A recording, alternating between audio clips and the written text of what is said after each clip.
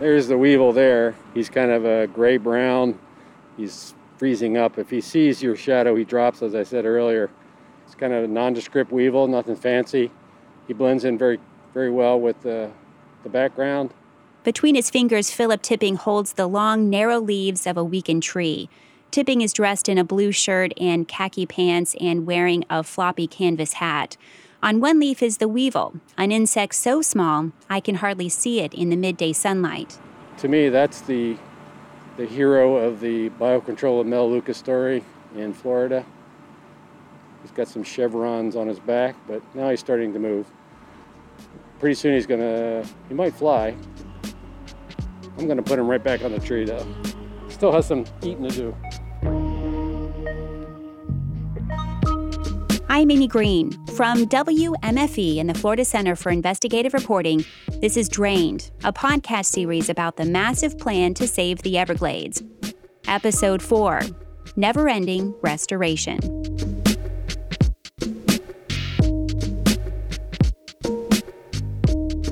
The River of Grass, even in its reduced state, remains the nation's largest subtropical wilderness.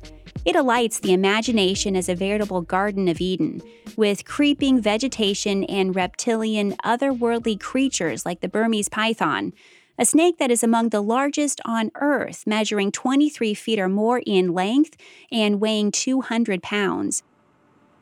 But some of these plants and animals, like the python, do not belong in the Everglades. They are invasive. These trees do not look very good. They've been chewed up pretty good. Few invasive plants of the Everglades are more infamous than the Melaleuca, a tall and narrow tree from Australia that can grow as high as 65 feet with curling, peeling bark and an aroma of eucalyptus. My name is Philip Tipping. I'm the research leader here at the Invasive Plant Research Laboratory. When this tree invades, it turns basically marshland, all kinds of any habitat you want to mention, including just sawgrass prairies, into forests of Melaleuca. And it utterly transformed the landscape, changed all the burn cycles. It affected nutrient levels, it affected wildlife, it outcompeted other plants. The Melaleuca was introduced in South Florida a century ago as an ornamental, and also because the tree was believed to be thirsty enough that it would help drain the Everglades, a living embodiment of humankind's conquest of the River of Grass. You can see they're scoring the leaves here, just removing the plant tissue. Today, the Melaleuca would be easy to dismiss as yet another weed of the Everglades if its resilience wasn't so amazing. A little Roundup here is not going to do the trick. Chop the tree down and it grows right back. Burn it, and a single tree can release up to 20 million seeds. Poison it, and its seedlings sprout again. The tree has no natural predators here. And you can see there's also adult feeding, where you see in the leaves these sort of brown lines where these weevils have just come through and drilled holes through it. Tipping is part of the first and only Everglades restoration project to reach completion, a multi-agency effort to control invasive plant species like the Melaleuca that threaten to transform the River of Grass into something else. Plus, they're also laying eggs on it. There's a little brown speck on the end of the leaf. That's actually the egg. To do this, the scientists are employing not machetes or poisons, but tiny insects like this weevil. The insects have forced the plant to make a decision to either produce the leaves that have been destroyed by those insects or to produce more seed. I met Tipping in September outside his research lab near Fort Lauderdale, among rows of Melaleucas his team was experimenting on. And so what happens, each tree doesn't produce as much seed. And as a result, the plant is less invasive. Seed production in Melaleuca is reduced as much as 99%. The rate of growth is half what it normally is. And so Melaleuca has really now been in retrograde. And it is considered one of the biggest success stories of biocontrol in the natural world, in native systems. We sit down every Tuesday at 11 o'clock and we go over the entire system We look at places where there might be a fish kill due to low oxygen, to where there's not enough water, and we make decisions within the legal framework of managing the system. Today, what remains of the Everglades hardly functions as a natural system.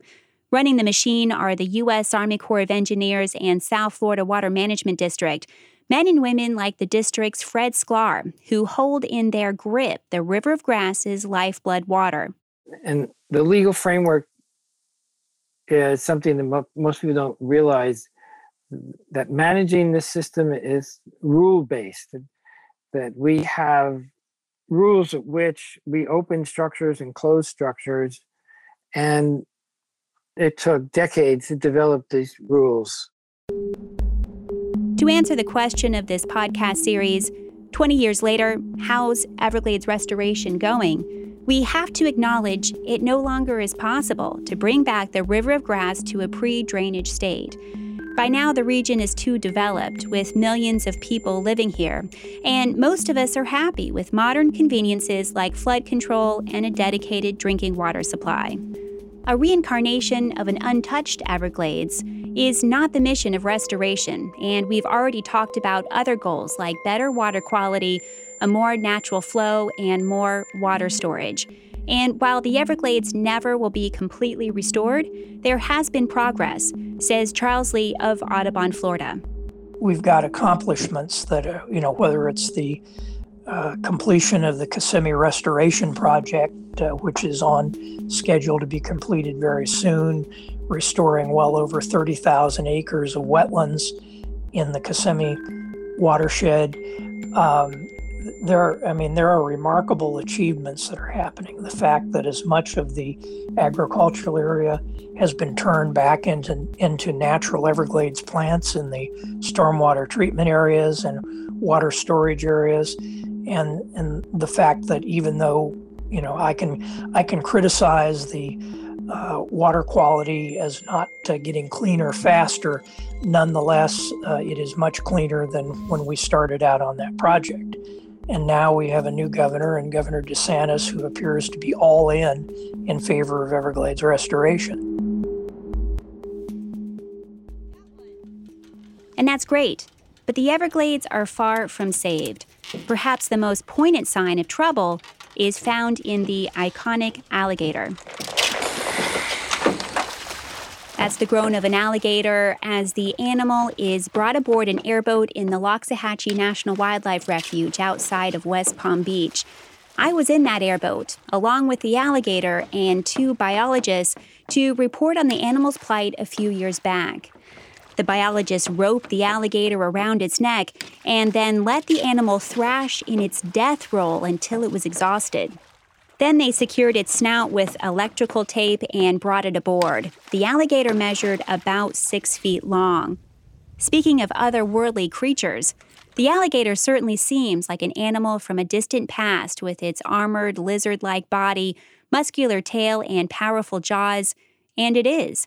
The species is more than 150 million years old, having survived the mass extinction that claimed its contemporaries at the time, the dinosaurs. Alligators are a symbol of the Everglades, in part because scientists have designated them so. In the Everglades, alligators are considered an indicator species, monitored as a measure of the watershed's well-being. Scientists concentrate on ecological indicators because it would be impossible for them to monitor every animal and plant in an ecosystem all the time. And in the Everglades, alligators are not doing great. They weigh 80% of what they should.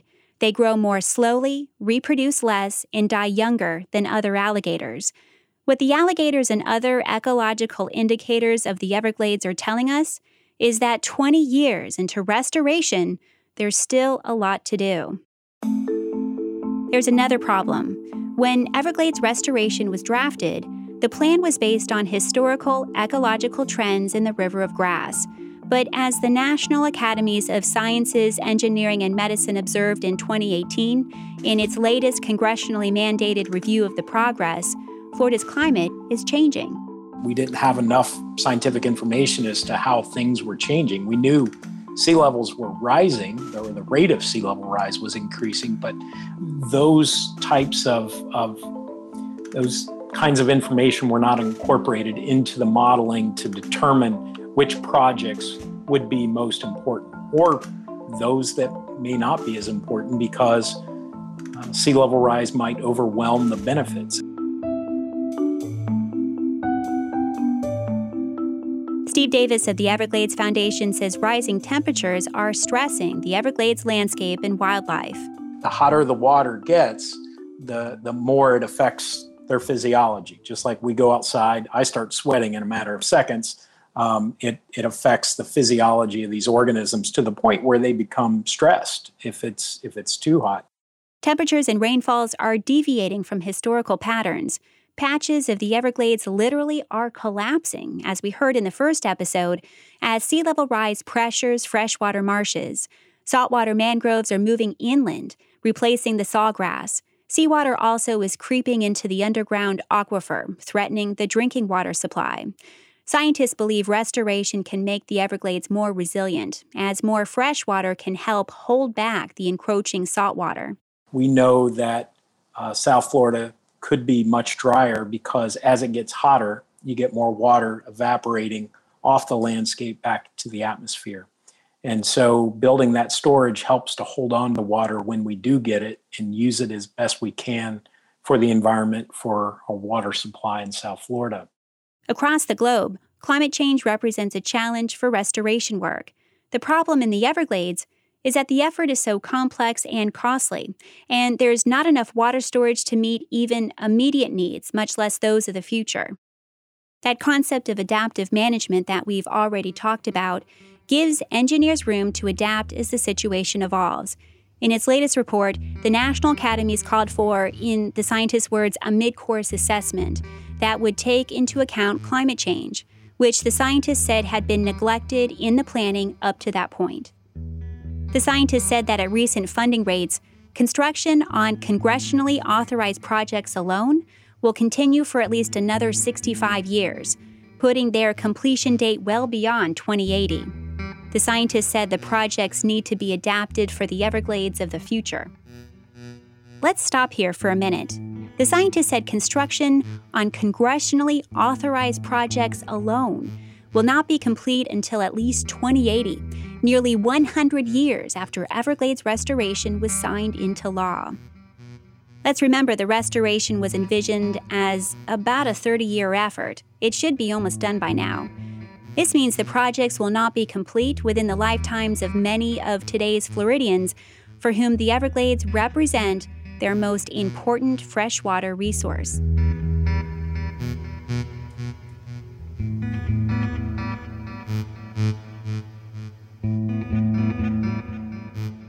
You mentioned it took 10 years to put someone on the moon. SERP has been going on for twice that amount of time. Why is it taking so long?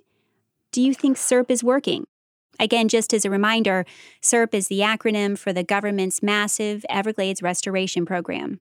Well, I do think SERP is working. And I think that the major thing that could expedite SERP would be more funding. Lee brought up a state plan approved in 2019 for an expansion of the Florida Turnpike. Interestingly, if you look at the money that's involved in that the legislature just sort of at the drop of the hat said, oh yes, well, we'll go ahead with 330 miles of turnpike. You're looking at something like 20, 22, 25 billion with a B dollars to build that. And, if you look at the amount of money that is being put towards SERP, it is in the billions, but it's in the comparatively low billions. And when you consider the fact that the entire hydrologic future of South Florida is at stake, one would hope ultimately that more urgency and more money would be invested in it. But with that said, in the history of environmental matters in the United States, to my knowledge, dwarfs the investment that has been made on any one project anywhere within the United States.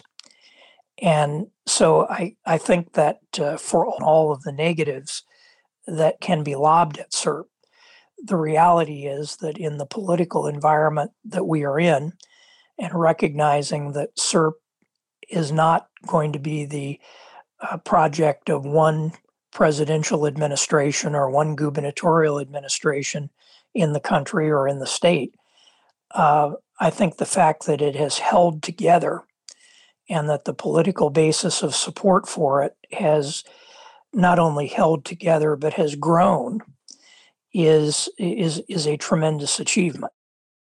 Do you think that the delay and the lack of funding, do you think those things are failures of SERP? Here's Fred Sklar of the South Florida Water Management District. I don't think it's a failure.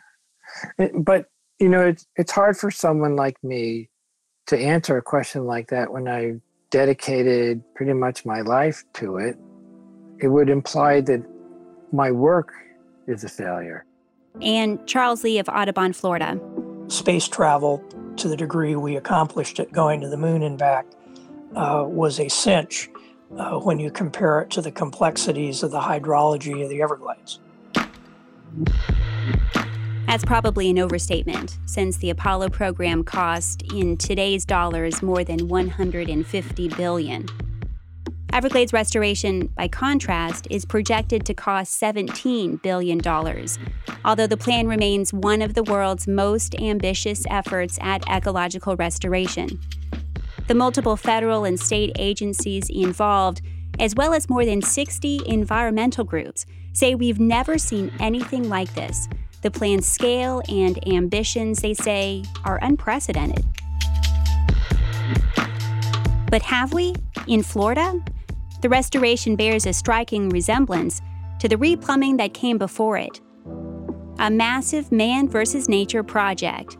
And while that project was aimed at taking control of the expansive wetlands once and for all, this new effort is designed to revive the River of Grass and secure the region's drinking water for future generations. A half-century ago, we thought we'd conquered nature. But what that enormous project really did was imperil our future, putting at risk the region's drinking water. Now we have a new, even more enormous plan intended to fix what we broke.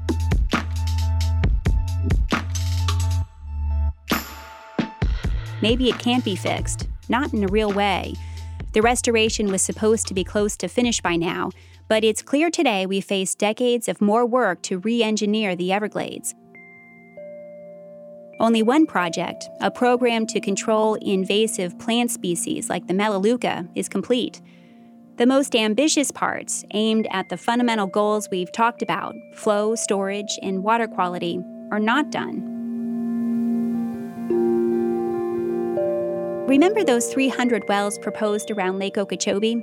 The ones where water managers would inject millions of gallons underground. They're not likely to happen as planned. The number of wells believed to be achievable at this point is about 180, and critical questions remain about whether the wells might do more harm than good, as they would provide a path for surface water contaminated with fertilizers and other runoff to be injected directly into Florida's sensitive aquifer. Restoring the Everglades is really a challenge of how to manage billions of gallons of water with no place to go.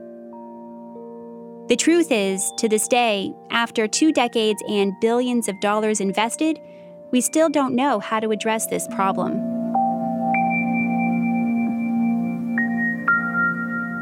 The story of Florida is inextricably tied to the Everglades. Our effort to drain the River of Grass, to bring Mother Nature to heal here, allowed for the state's explosive growth, making it today the 3rd most populous state in the nation. When we drained the Everglades to make way for agriculture in the vast concrete jungles of Central and South Florida, we didn't anticipate the consequences of our actions. We didn't realize we'd be putting our drinking water at risk. We didn't realize we'd poison our environment. We didn't realize we'd threaten the future livability of our state. Now we're at it again, another massive man versus nature plan in the Everglades whose ecological consequences we can't predict. Maybe we can do it. Maybe with billions of dollars and decades of time, we can save the Everglades and Florida's future. Or maybe we should admit, at long last, that Mother Nature and the Everglades cannot be conquered.